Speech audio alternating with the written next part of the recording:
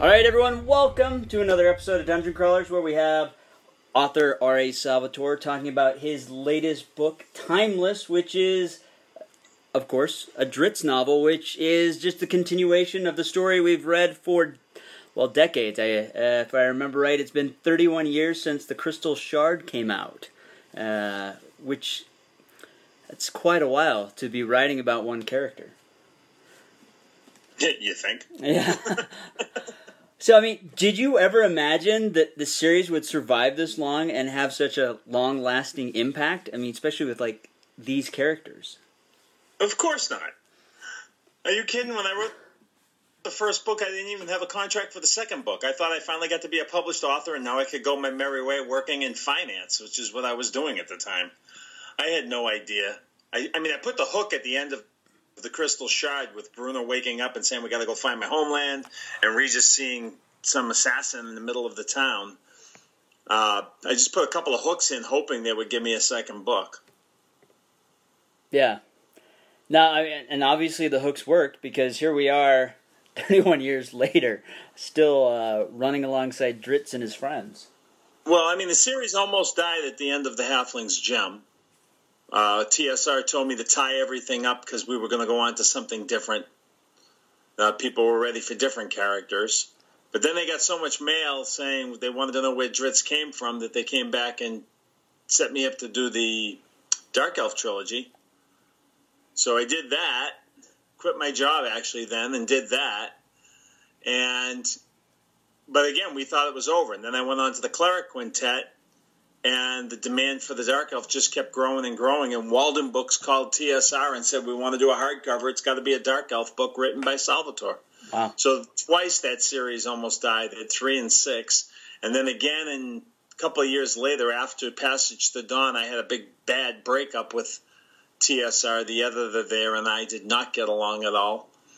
And so I thought 3 times I thought the series was gone. 4 times, actually, because I thought it was gone when I was writing Hero, and I knew that Wizards wasn't publishing books anymore, but it just keeps coming back. Drizzt is like the character from Halloween. He just keeps getting back up. Yeah. That or a cockroach. Just keep surviving the end of several apocalypses. Absolutely. Wow. I mean, how do you survive something like that as an author? Well, I guess not the word survive. How do you, like, take that and just, like, be, like, I guess amazed or astonished because you don't think these characters will continue to survive? Yeah, but remember that I'm not just doing Drizzt books. I've got my Demon Wars series, Crimson Shadow. You know, I was on in June talking about Child of a Mad God, set in my Demon Wars world. Yeah. So creatively, I've got a million different things going. I love these characters. I love the Forgotten Realms. Getting to go back there and play is fun. Oh, my phone's ringing. Excuse me. Is a lot of fun. And for me, it's like writing the next season in a television show. I don't have to recreate all the characters. I don't have to come up with I have to come up with new stories to help the characters grow a little bit. That's all. And to me, it's just following their journey down the road. Yeah. And the hardest thing about writing the Drizzt books now is that, I've changed as a writer with my Demon Wars books. I'm tackling different themes and the more intricate storylines. And what I really want from the Drizzt books is I want someone picking up that book to feel like they're on their way to their high school D&D game or college D&D game again, kind of transport them back in time to a time and place where they were having a lot of fun in their lives and things were simple for them. That's the way I try to write those books. So the hardest thing about writing those books is making sure that I'm using the language that I used when I first started writing them, and making sure that I use the battle descriptions that I used when I first started writing them, and making sure that I'm focusing on the same philosophical conundrums for the characters that I was back then. It's with new stories, and I'm not talking the same things. I'm talking the same types of things. Yeah. So in other words, when you pick up a Drizzt book, I want you to feel that way. I want you to feel like you picked up when you picked up your first one in 1988 or 1992 or 2001. That's how I want you to feel. When I'm writing Demon Wars, it's a very different experience for me as a writer. Both are incredibly fulfilling and satisfying, and I'm a pretty lucky guy. So yeah, no, I agree, especially with Demon Wars. That series is doing really well as the Drizzt novels. So, what was it like when you made that decision to quit your job and write full time? Because that had to have been a little bit scary at the time. Terrifying. I had 3 books out. I wrote The Crystal Shard, and it did really well. It was like number 2 on the Walden's list or something, and they were just paperbacks back then. There were no hardcovers at that time. And, of course, an author makes significantly less money on a paperback than on a hardcover per unit.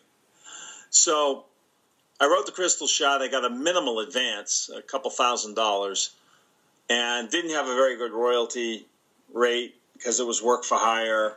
And, I thought it got me published, and that's what I really wanted, was to get my work out there. Yeah. But I didn't even think about it was going to be some kind of a life-changing economic thing for my family. It wasn't really anything about that, and I had no expectations of that whatsoever. Well, the book did a lot better than we anticipated. The Forgotten Realms were exploding. 1987, 88, 89, the Forgotten Realms became, huge. Yeah. So they asked me to do a second book, and I was thrilled because I enjoyed writing the first one. And I wrote Streams of Silver, and that did a little better. It got to number 1 on the Walden's list. And The Crystal Shard kept selling. So the checks were getting a little better, but certainly not a livable income. And I had 3 kids, 3 young children at home. And there was no way that I ever thought I was going to be quitting my job. Well, then the Halfling's Gem came out, and it hit the New York Times list. This was February of 1990. Now, the New York Times list was a huge deal back then for sales. Because if you hit the New York Times list, you got in the drugstores, you got in the supermarkets, you got in the Kmart Reader's Market. There was no internet running where people were buying books, and no e-books or anything like that. So the Halfling's Gem first 2 books sold a ton of copies. And I remember I got a check that was almost equal to my yearly salary. And, now I'm thinking, well, maybe I can actually make a living at this. And, I have family to support, and that's the most important thing. That was my responsibility at that time. My wife and I, that was our job, was to support our family and try and give our kids a good life. Yeah. And I wasn't making a lot of money as a writer or as in finance. But what happened was, when I sold the first book, they said, "Oh, it did really well. Don't quit your day job." When I sold the second book, they said, "Oh, it did really well. Don't quit your day job." When I sold the third book and I hit the Times, TSR called me up and said, "We want you to write 3 more books. Maybe it's time for you to quit your day job." Wow. And I remember, and I still wasn't going to do it. But as it turned out, the company was having serious trouble. I was put under a boss who had been a dear friend of mine, but she and I did not get along in the new situation at all. I sometimes think her job was to get people to quit. They were furiously downsizing. So the situation at work got horrible, and I left. And I remember walking out of the building terrified because I had 3 little kids and no insurance. And that almost happened a few years later when I decided to walk away from TSR because of creative, more than differences with a certain editor who was there. I couldn't stay. I couldn't do what they needed me to do to stay with them. It was unethical in my mind. Yeah. And when I walked away from them, I didn't have a job. And we certainly weren't rich. And my wife looked at me and said, "Look, if we wind up back where we were, we're back where we were. We'll make it work. We made it work then, Yeah. And so I said, I'm not going to do that. I'm walking away. And that's when Del Rey called me and asked me to do Demon Wars.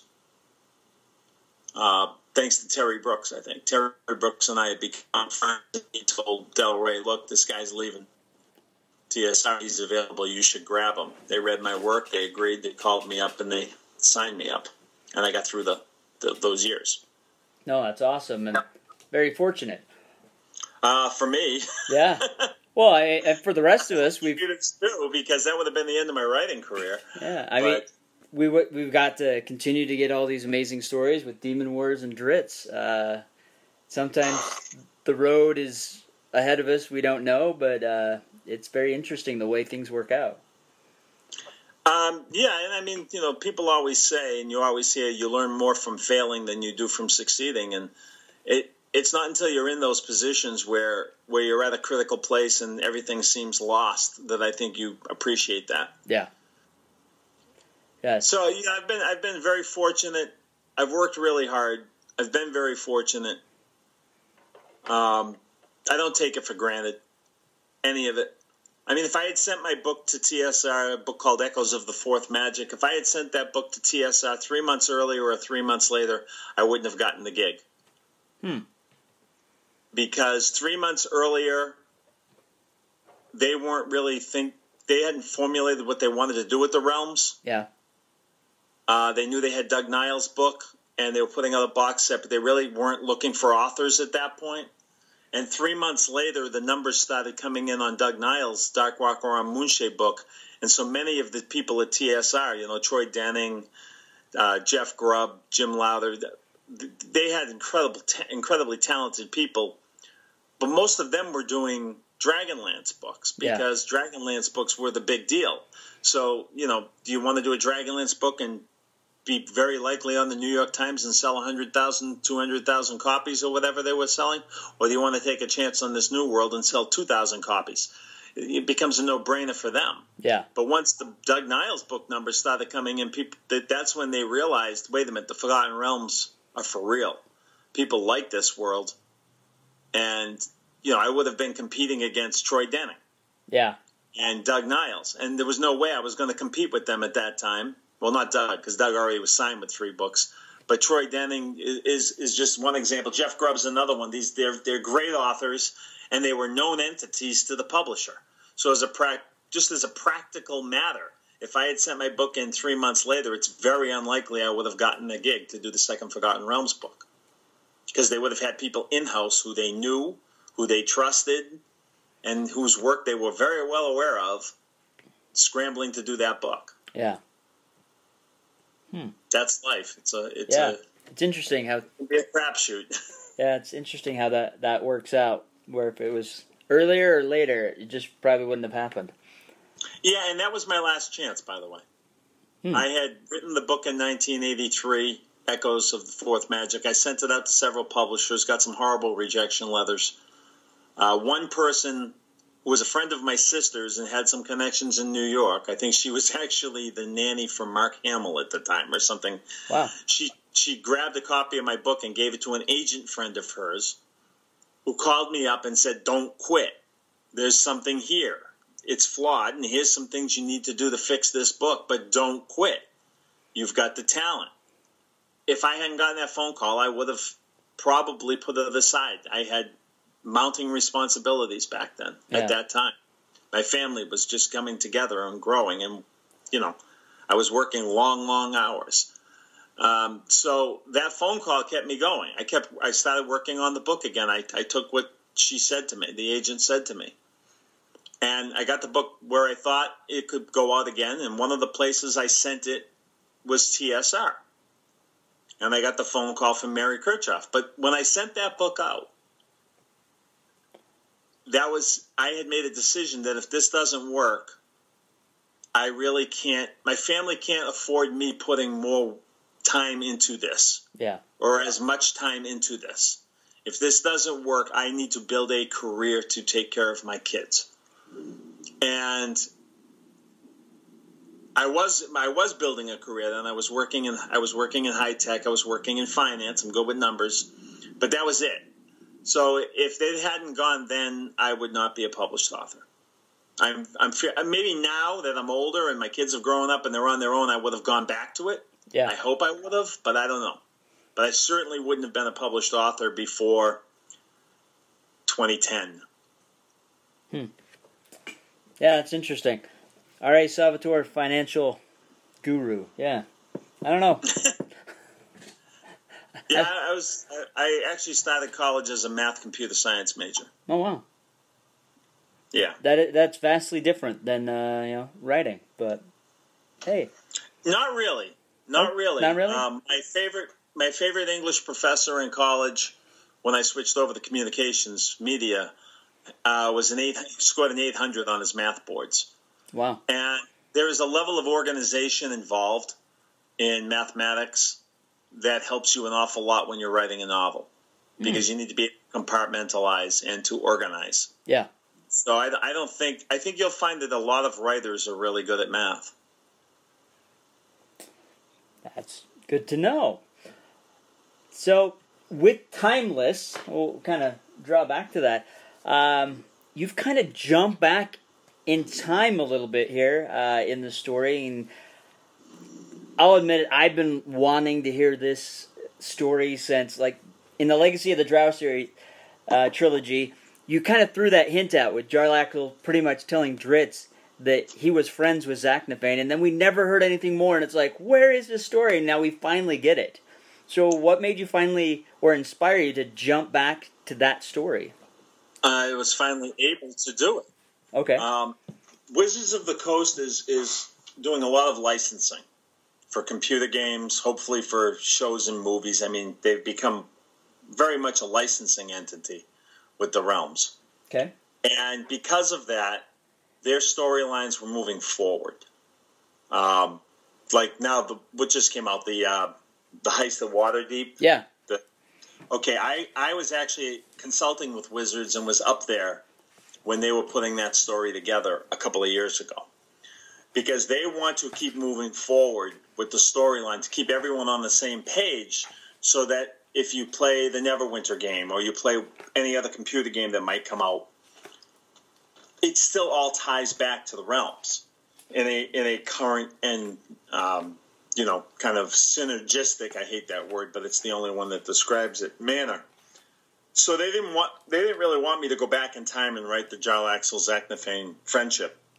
Because it wasn't that they didn't want to see it. It wasn't that they didn't think it would be any good. It was because they wanted me helping them push the world forward. Okay. Now that it's changed and I'm a licensee instead of working for them, I'm able to do what I want to do. So the 3 books that I'm writing for HarperCollins will be half back in time with Zaknafein and Jarlaxle telling that story, and half finishing up the story from Hero.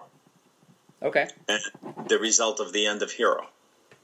Yeah, now that brings up a good question. So, how is Drizzt? I mean, unfortunately, I haven't got to that part. I'm still reading the book, but how is Drizzt coming to terms? Because, I mean, it's been well over a century since his father has died. He's now back. How is he handling this? Better than Zaknafein's handling it. I bet. I got an angry PM from somebody because apparently this person wanted Zaknafein and Drizzt to be all okay with everything. Mm-hmm. Zaknafein came from a different world. He's an anachronism in this time now. He hasn't been around to go through the journey with Drizzt. So Zaknafein comes back and finds out his drow son is married to a non-drow. Yeah. Now, even though Zaknafein would be even more angry if his drow son was, wantonly killing non-drow who didn't deserve it, that's kind of a shock for him. And so he's the one who's handling this not as well as one might expect, because that seems real to me. Yeah. You take a guy okay, we'll go with the dominant race. In the mind of the drow, even the good drow, the drow were dominant creatures. They were the race. Yes. Even Drizzt felt that way. If you remember, he wouldn't kill a drow. Yep. He vowed he would never kill a drow. No problem killing the human if the human deserved it. No problem killing the dwarf, but he wouldn't kill a drow. that was a form of racism. That's very common. It's universal almost. That you have to overcome. And Drizzt overcame it. Yeah. If you take our dominant culture, you take a white man from the 1950s, 40s or 50s, and you plop him down in the middle of America today, and he's going to have an awful hard time coming to terms with America today. Yeah. No, I agree. I mean, it's going on around us. This is the war that's raging around us in our country. And I'm just saying it's there. This is reality. Yeah. And it's reality because it's the nature of reasoning beings. Zach Effain is a reasoning being. He's having a hard time with the world that he has found himself in with Drizzt. I don't know that the surface world has changed all that much, but for somebody who spent his whole life living in the Dark Elf City, being dropped into the middle of this with an old friend who has evolved tremendously. Yeah. And with a son who has evolved tremendously is a bit of a shock. No, I agree. And, I mean, that's one thing I've really appreciated with all of your books, reading throughout the years, is it seems like every story has some bit of influence from the time it was written that corresponds with, the world as it is at that time. Well, that's the whole point of writing for me. I mean, look, there's a throwaway line in the book that was just a joke about a funny word that... Remember I wrote this book a year and a half ago? Yeah. So there's a funny line in the book, and a lot of people have caught it and thrown it up on my Twitter feed, and where there's a word that came into our vernacular in a really kind of ridiculous and humorous way that I threw into the book, associating it with something else that's relevant. I'm not going to give too much away. It's a joke. Yeah. It was me having fun, because if you can't laugh, you cry a lot of times. But it's not really a joke anymore because of how much more malignant it's all become around me in the last year. Yeah. There is a malignancy right now in our society. There is nobody. I mean, people are herding themselves into camps, and the only way I can describe it is when my son Gino was very young, we got a Nintendo, and we were letting them play Mario on the Nintendo. This was way back. Oh, this yeah. is 1980. This 85? Yeah, maybe a little later because the kids were very young then. Okay. I mean, Gino was born in 85, so this was probably like 1990, 91. And we were letting them play a little bit of Nintendo. We thought it was cute. And then one day I realized that Gino had come to see the world in levels. Huh. He was talking about the world like they were Mario levels. And I thought it was cute, and I thought it was insightful, and I thought, oh my God, shut that Nintendo off and put it away. And we did for years. What I'm seeing now around me is that the world has become, that this country is seen through two very different prisms, and they're hardening. And so what I put in the book a year ago as an offhand joke is being taken way too seriously by some people as a good way, and way too seriously by some people in a bad way. Mm-hmm. It's almost frightening to me. No, it is definitely scary where things are heading, to be honest. Agreed. Yeah, I have younger kids, and I wonder what their world's going to be like when they're adults. Because, I mean, my world now is vastly different than it was when I was younger. Well, I've seen where it's been going for a long time, and it makes me afraid for my kids and my grandkids, absolutely. Yeah. So, it's definitely interesting. Especially when you parallel it kind of like with the Dark Elves of Menzoberranzan a little bit. It's kind of scary. it seems like we're more inching our way towards that, in a way. Yeah, without getting too far into politics, I would say that I hear a lot of people my age complaining about lazy millennials. Oh, yeah. But here's a statement I want to make. When I was a kid in college, I worked a job as a bouncer, and I was paid $5 an hour. In today's society, that $5 an hour would be worth about $25 an hour if you go back to the years when I was bouncing. Wow. When I was working in a print shop, when I was in college, which cost me $700 a semester for tuition, I was working in a print shop as a gopher. I was hauling pallets around. I was sweeping floors. I was taking the boss's car to the car wash. I was the lowest man on the totem pole in the print shop. And I was making $7 an hour, which was $23 an hour in today's money. Yeah. The following summer, I worked as a temp at the post office, and if I remember correctly, I was making $13 an hour, which is in excess of $40 an hour in today's money. These were the jobs for kids. The average age of a fast food worker in this country is 30. Yeah. They're making $7.25 to $10 an hour in today's dollars. Yeah. So, yeah, that's scary.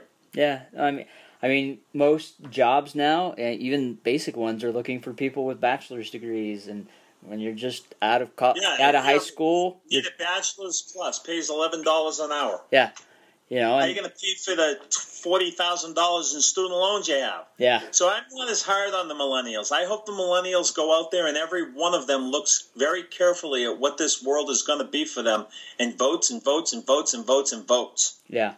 Period. Because I think they're getting a bad rap, and I think this is always the way it is. I remember watching I Love Lucy from the early 1960s, and she had to give a commencement speech, and she started the speech saying, my friends are all afraid of this generation coming up, but I know them, and I'm thrilled and more optimistic than ever. Yeah. And so, yeah, life is complicated. Society is complicated. And you can never get a straight answer on anything, it seems. But if I'm going to be a writer, the reason I'm a writer is because I'm trying to make sense of the world around me in this journey through life that I'm having. Yeah. So what I do in my books is I try to take these characters and put them under pressure and make them give me the answers. And I don't have all the answers, and I'm not always right. In fact, I'm quite often very wrong. But I'm willing to admit that, and when I do admit that, I'm trying to learn better. So all I want out of my books is that it gets, if I get someone who's reading one of my books to ask these questions of himself or herself and seek his or her own answers, I'm doing a good job. Yeah. But yes, I try to make them relevant. I don't shy away from what's going on around me. No, that's great. If I had my druthers, I'd be writing an op-ed column in a major newspaper. Yeah, I mean, I've definitely appreciated the way you've written them, and especially like the beginnings where you have those kind of monologues that Dritz is giving. There's been so many of those where a point in my life I've read that, and it's just like been very poignant and it just hit me like, all right, I needed that. So it's always been fantastic to read these books. And it's because the reader brings as much to it as the writer does, and when you're reading them, I'm doing something that's getting you to answer your own questions. Yeah. Yeah, no, and that's fantastic. I've always enjoyed that. Now, one thing because I always find myself gravitated back and rereading them, and one thing I really noticed, especially when I was younger, is you were kind of the first author I ever read that seemed to break the point of view. You know, most books, it's always been the one character, and you were like one of the first that bounced around, it seems like. Now it seems kind of commonplace, but you were the first person to do that. What was the reasoning behind that? I grew up with television. That's a good answer. Television is point of view shift. That's all it is. Yeah. And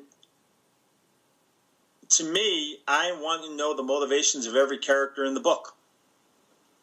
I want to know those characters. I'm making friends when I'm writing. Yeah.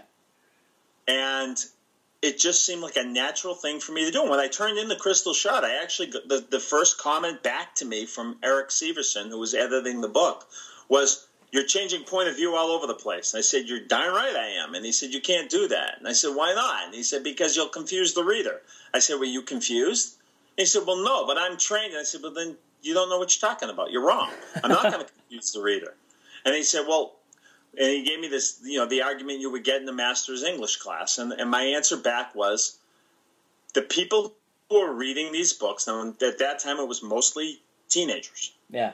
Fantasy was really selling to teenagers. These were young adult novels.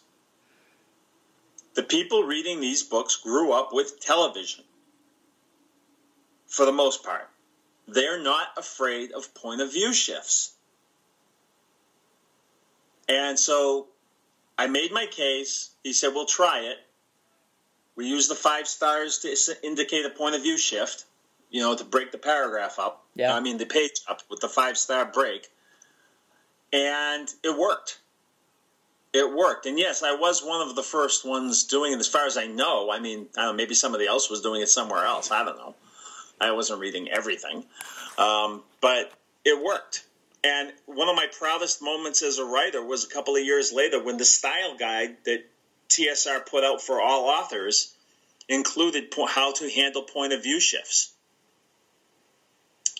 That made me very happy because I felt like I had contributed to a change that I thought was important. Yeah. It also changed the way I was going to write the Dark Elf trilogy, because the Dark Elf trilogy was going to be first-person point of view. One of my favorite authors is Roger Zelazny. Chronicles of Amber is brilliant. It's wonderful. It's first person. It's really hard to write first person. It's impossible for me to write first person for an extended period, mostly because I love detailing fight scenes. Yeah. You can't write a fight scene involving multiple characters from a first person point of view very well, because a first person can't be, unless he's up in the balcony watching the fight. Yeah. You can't really describe the fight the way I like to. No, I agree. Yeah, and my writing has also changed over the years in breaking other rules of English 401 or Master's English. The road to hell is paved with adverbs. I get that. If I was writing a character for a sophisticated reader, and by sophisticated I mean someone who was trained in reading the novel from a young age. Okay. The old novel, not the newer novels, which are very different. I would agree with that rule. And it's not really a rule, but I would agree with that advice, that you don't want to say sarcastically. If somebody is making a sarcastic comment, the reader should know it's sarcastic. Yeah. However, most of my readers now grew up on message boards and now social media.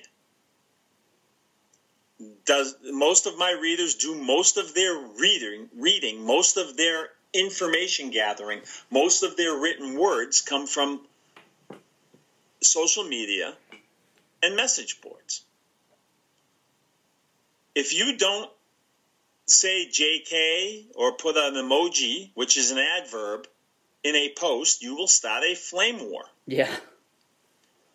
People today do not get sarcasm in text easily. So I'm breaking that rule, and I'm using more adverbs. And I'm doing it because I know that a lot of the readers need that. And it's not because this is not a pejorative against the readers. It's because the way they're taking in information is different from even the way I did. And the way I did, where most of my information when I was growing up was television, is very different than the way my father did when it was almost entirely books. Yeah. It's just adapting to the times. At the same time that I may point a finger and say, this young man is dumb because he can't understand sarcasm, this young man that I'm pointing that to is absorbing many times the information in an hour than I used to when I was his age. because it's coming at him in, at the speed of light. Yeah. So, and then the other rule I'm breaking all the time now is you're not supposed to give attribution in dialogue or minimally.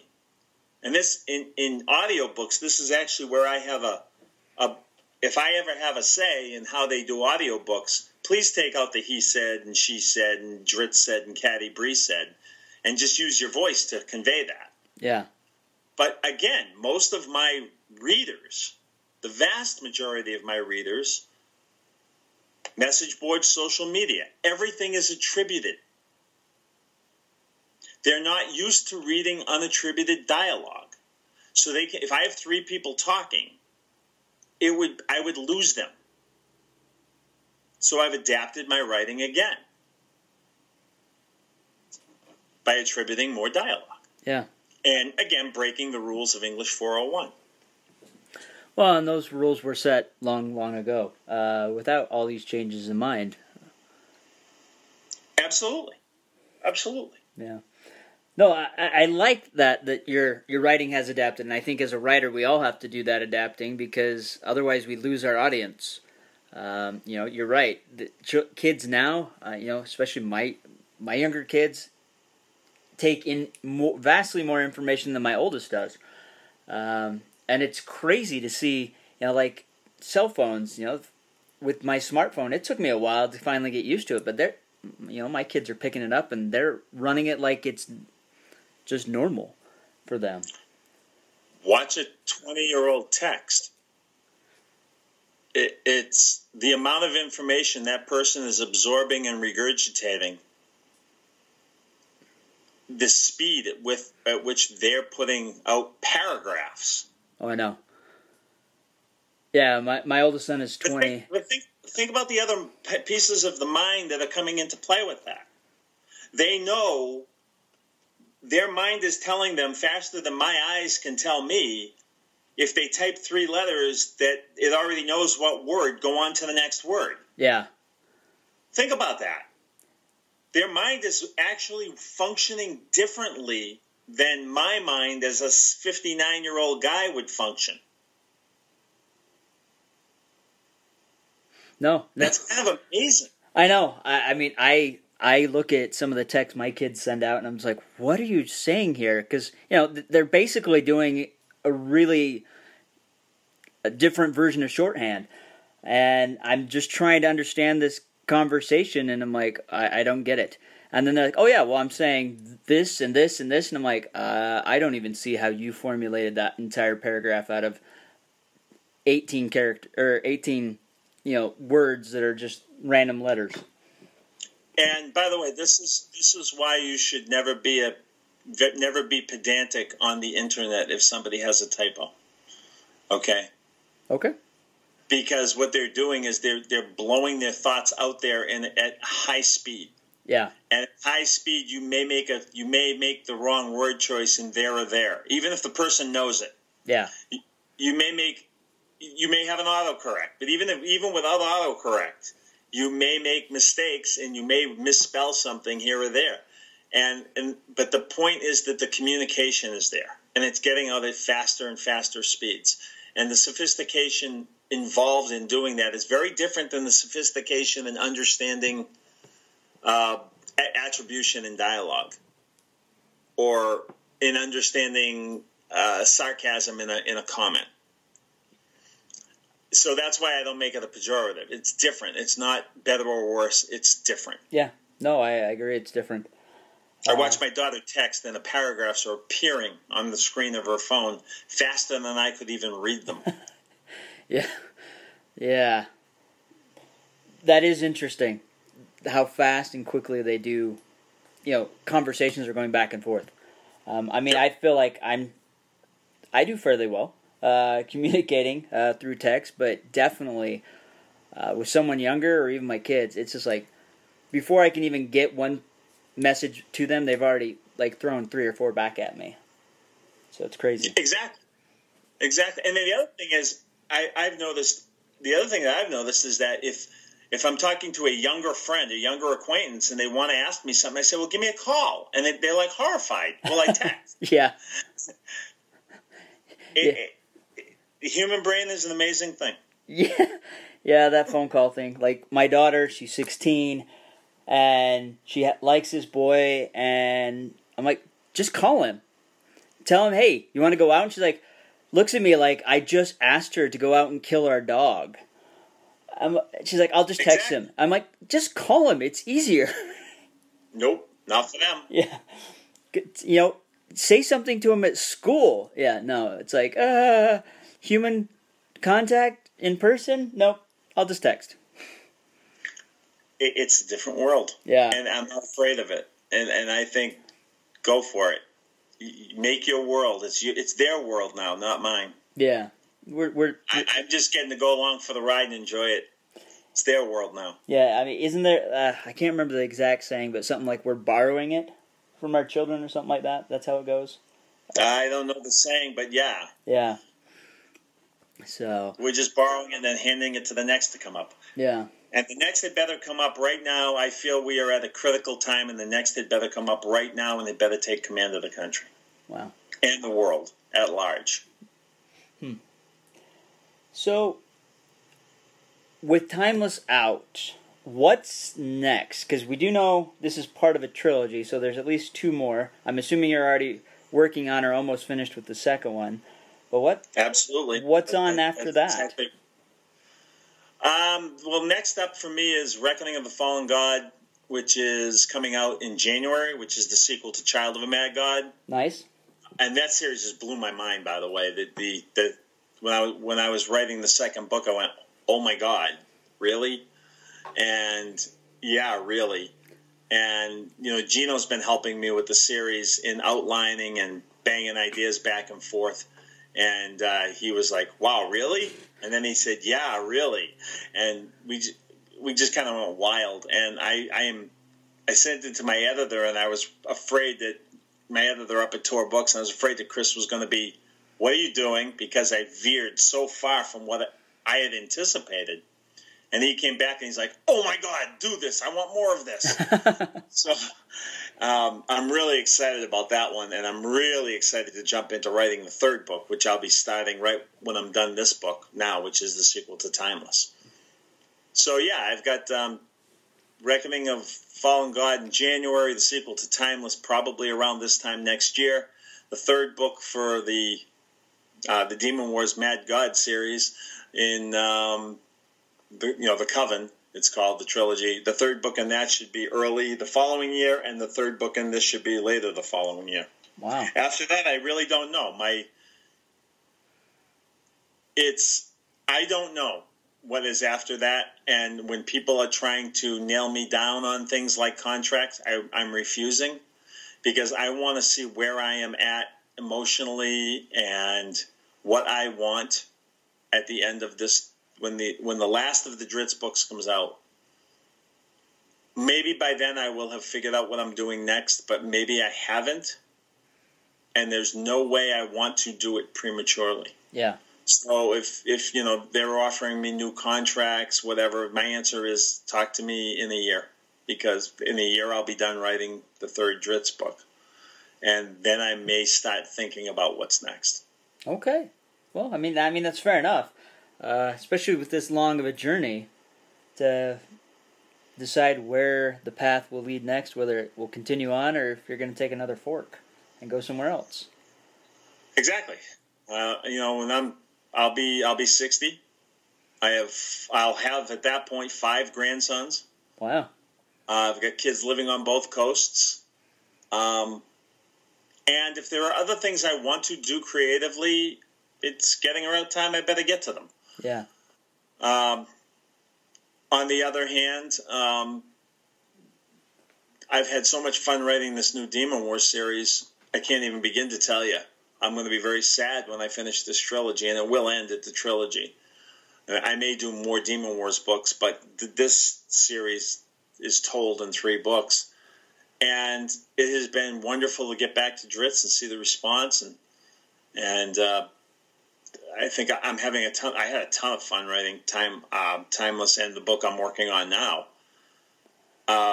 So maybe that's enough. Maybe that's what I want to do, another one of those. I don't know yet. And I'm waiting until I'm in a position where I don't have to think about what I'm doing now to make the decision of what I want to do next. Yeah. And who knows what'll come up. I mean, the Amalur stuff was just bought from 38 Studios. I've been contacted. I've worked on other computer games. I have a lot of fun doing that. Different things show up unexpectedly all the time. And those side streets sometimes are fun to venture down. Yeah. Now, because you mentioned you were working with Gino, how has that been to be able to work with your son in doing the editing and stuff like that? I mean, that has to be kind of amazing to be able to work with him in working on that Demon War project. Because I know you guys did the role-playing game together. I did the role-playing game with both my sons.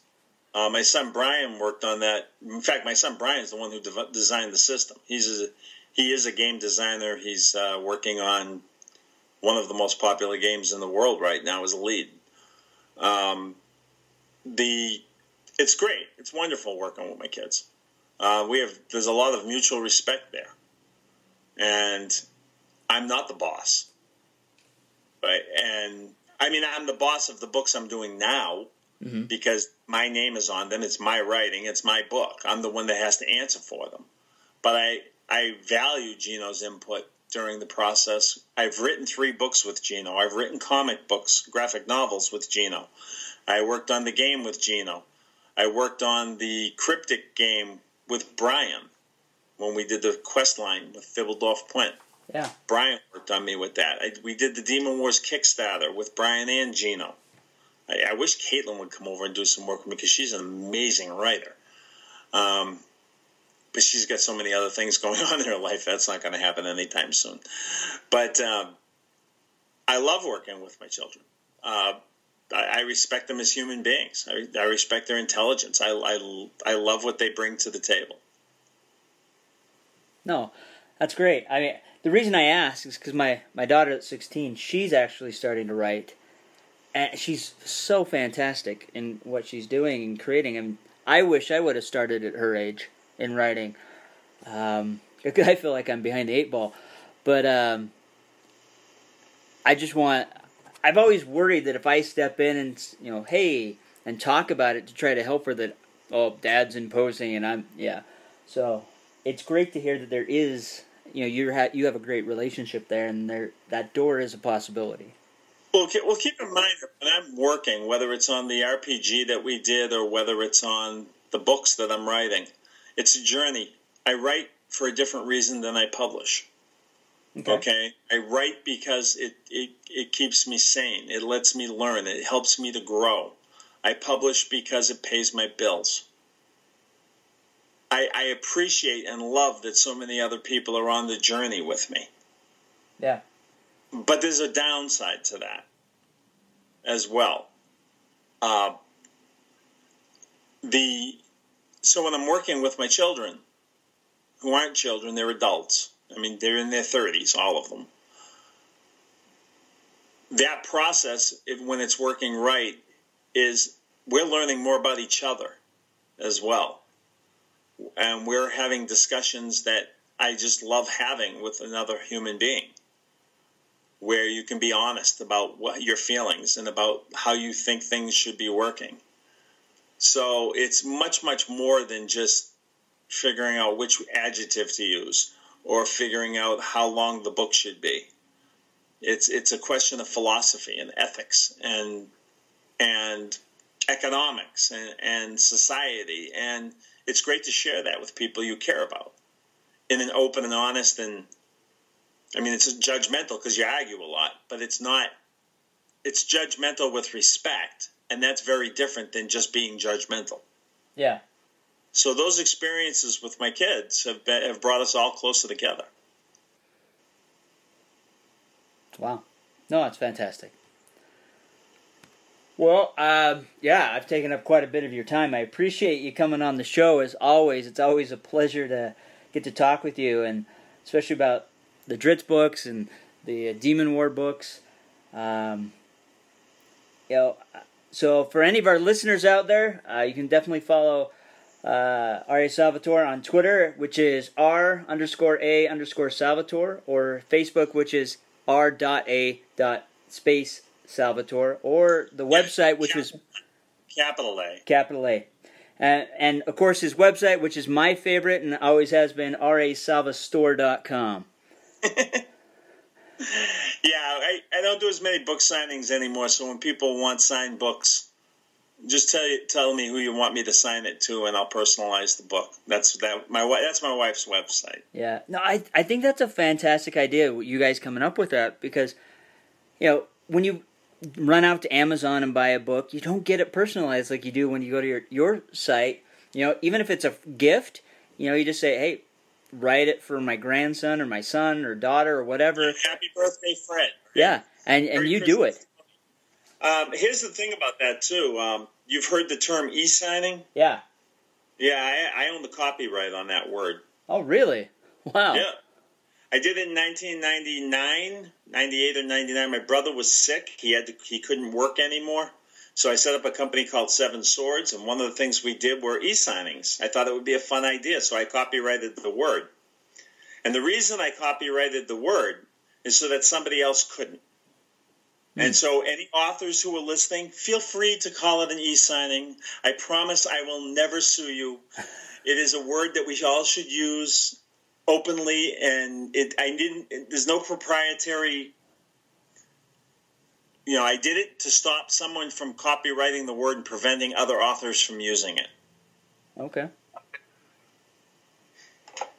Very nice. Because more and more authors now are selling their own books. Yeah. Even books that are published by other publishers. Yeah. Not just self-published books. More and more authors are selling their own books. Yeah, no, I'm in the same boat. I'm going out to conventions and stuff, selling my book. So, well, don't feel legally in jeopardy by using the word e-signing. All right. You are protected. Woohoo! It is my gift to the authors who come behind me. Nice. No, I mean, I will admit a lot of the desire to write definitely has come from reading your novels and other authors' novels, but just all the wonderful, insight and advice you've given over the years on our show as well as on other shows has always been really great and has helped inspire me to write. And, I just want to say thank you for that. Paving the way, because I know my writing definitely helps me. I mean, there's times when I'm super stressed and I'll just sit down, pull up my laptop and start writing, and my stress just melts away. And it's amazing, that feeling. There's nothing else in the world that does it quite that way. When I got my first rejection letter, horrible rejection letter. Yeah, they're not fun. My hometown is known as the birthplace of plastics. Okay. The birthplace of Johnny Appleseed. And the birthplace of Robert Cormier.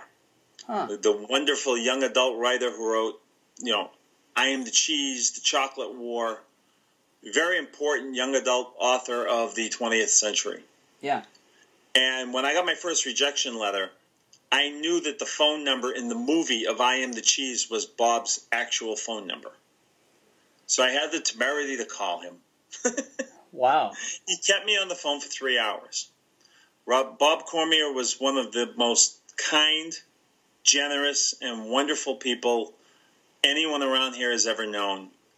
He was an institution in my area of central Massachusetts. He would go to classrooms all the time. He was on the board of trustees at the library, and he kept me on the phone for hours, paying forward his good fortune. And I'll never forget, the best advice he ever gave me is character is more important than plot. If you have a character that people care about, they will love your books.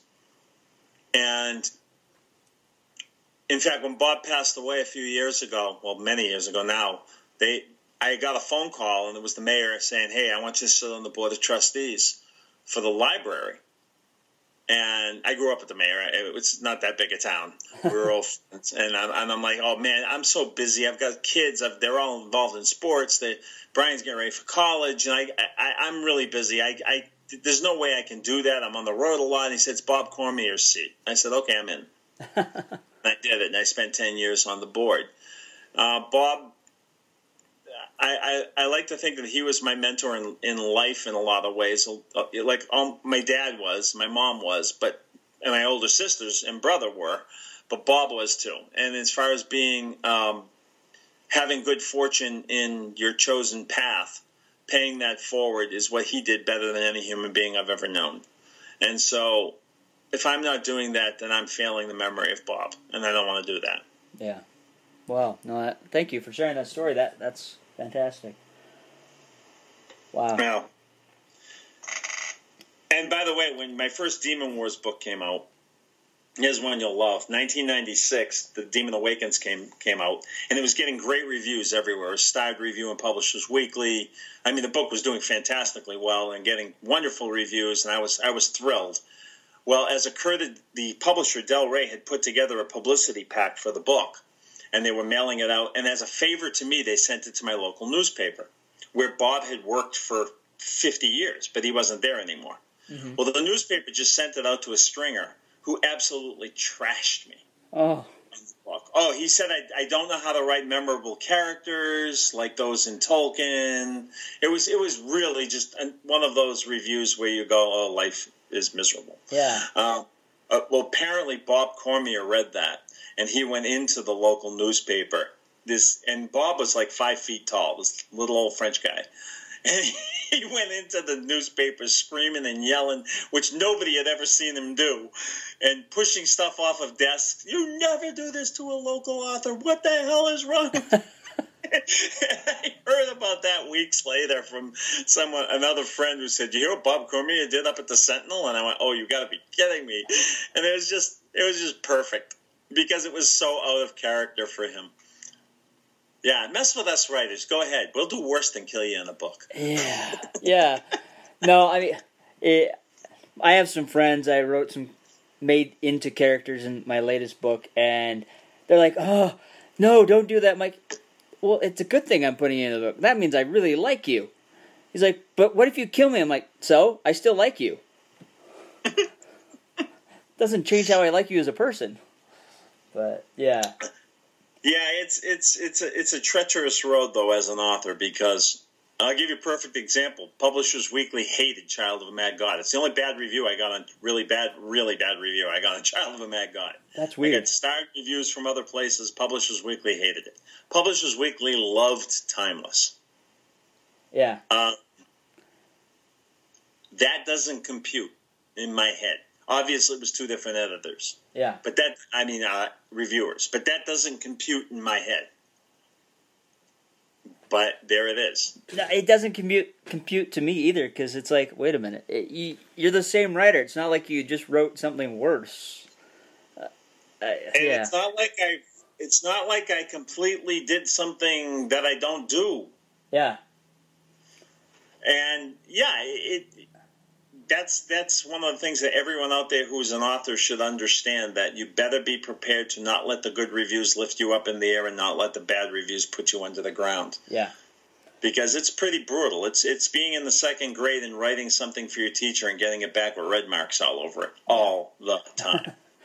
Yeah. No, I mean, my first book, I got a 1-star review on Amazon, and it was a punch to the gut, edged in poison. I took 2 weeks. I was just depressed, and I was talking to a friend, and he's just like, what does it matter? It's one guy. Look at you have all these other ones that are saying it's great. It's because you're putting something very personal out there. I've said this many times, being a writer is like walking naked down Times Square in the middle of the day. And it is. Yeah, I can see that. You're putting yourself out there, and there are all kinds of reasons people won't like books. Very often having more to do with them than with the book they read. Maybe they just had their own book rejected by a publisher. Yeah. I hated Dragonlance the first time I read it because I read it right after I got a bad review.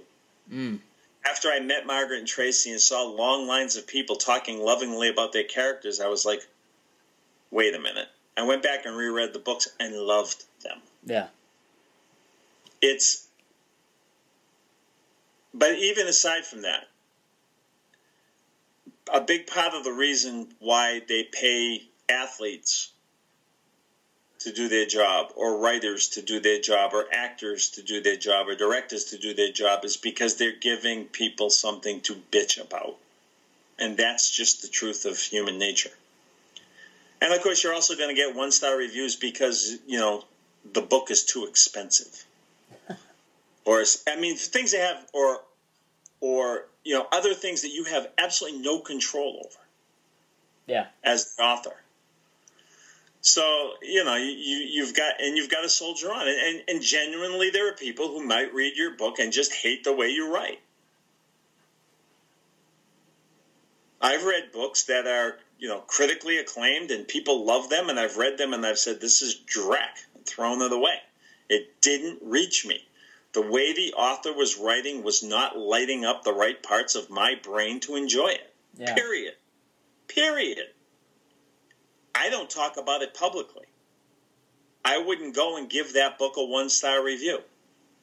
I won't tell you what books they are that I don't like. I will never tell you a book I didn't like that is a fiction book. Because doing that, I'm not insulting the author as much as I'm insulting the people who love that book. Yeah. And who the hell am I to do that? Somebody loves that book. Yeah.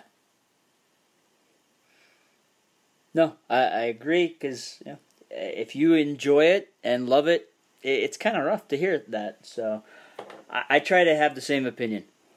Of course it is. Yeah. But you also begin to understand how silly the whole thing is. I'll give you a perfect example. When Kingdoms of Amalur Reckoning came out, the video game, that was done by the company I was the namesake, one of the big names. It was Todd McFarlane, myself, and Curt Schilling. Yeah. And then Ken Ralston, when we acquired BHG, were like, the front of the company. And Kingdoms of Amalur Reckoning came out, and it's sold over 2 million copies now and still selling crazy. And it did really well for a brand new IP. It did amazingly well. And it was a really good game. That is a super fun single-player game. There was a review of it that psychoanalyzed me to explain the flaws in the story of the game. And this guy was saying all these things about who I am, and that's why this was bad. And da-da-da. And I'm reading this review, and I'm alternating between really wanting to meet this guy at the party so I can punch him in the face and laughing because I didn't write the game. All I did was help the BHG narrative team set their stories in the world I had created. I didn't write the game, but he is psychoanalyzing me to explain things about the game that I didn't write.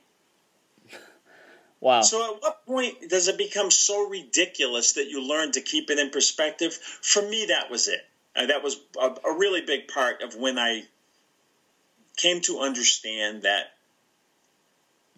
we live in a silly world with silly people. Yeah.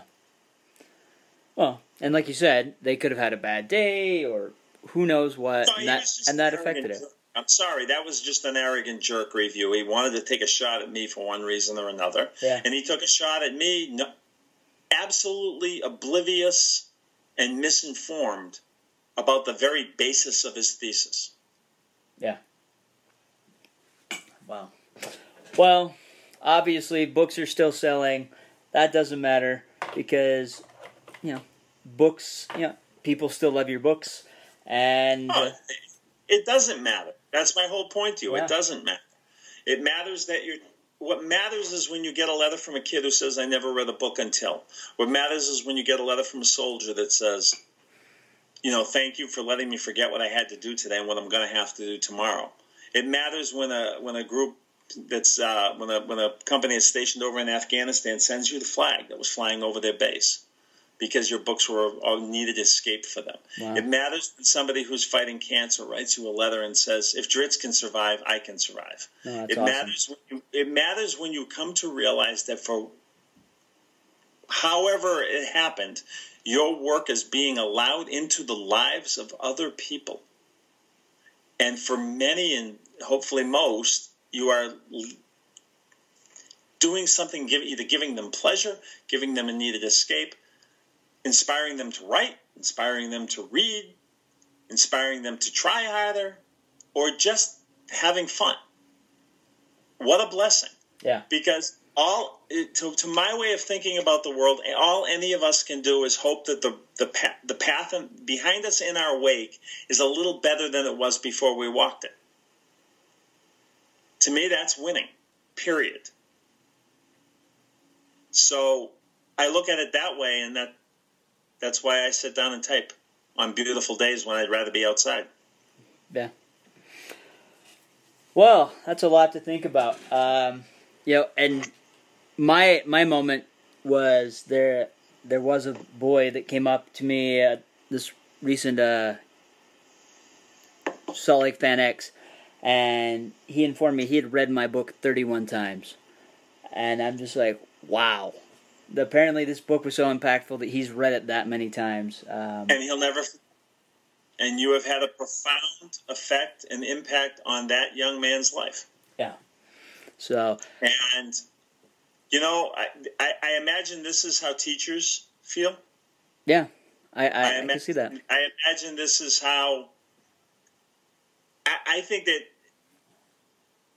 no matter what job you're doing or career you're doing, you can find things like this. Well, most. You can find things like this, and there's nothing more satisfying.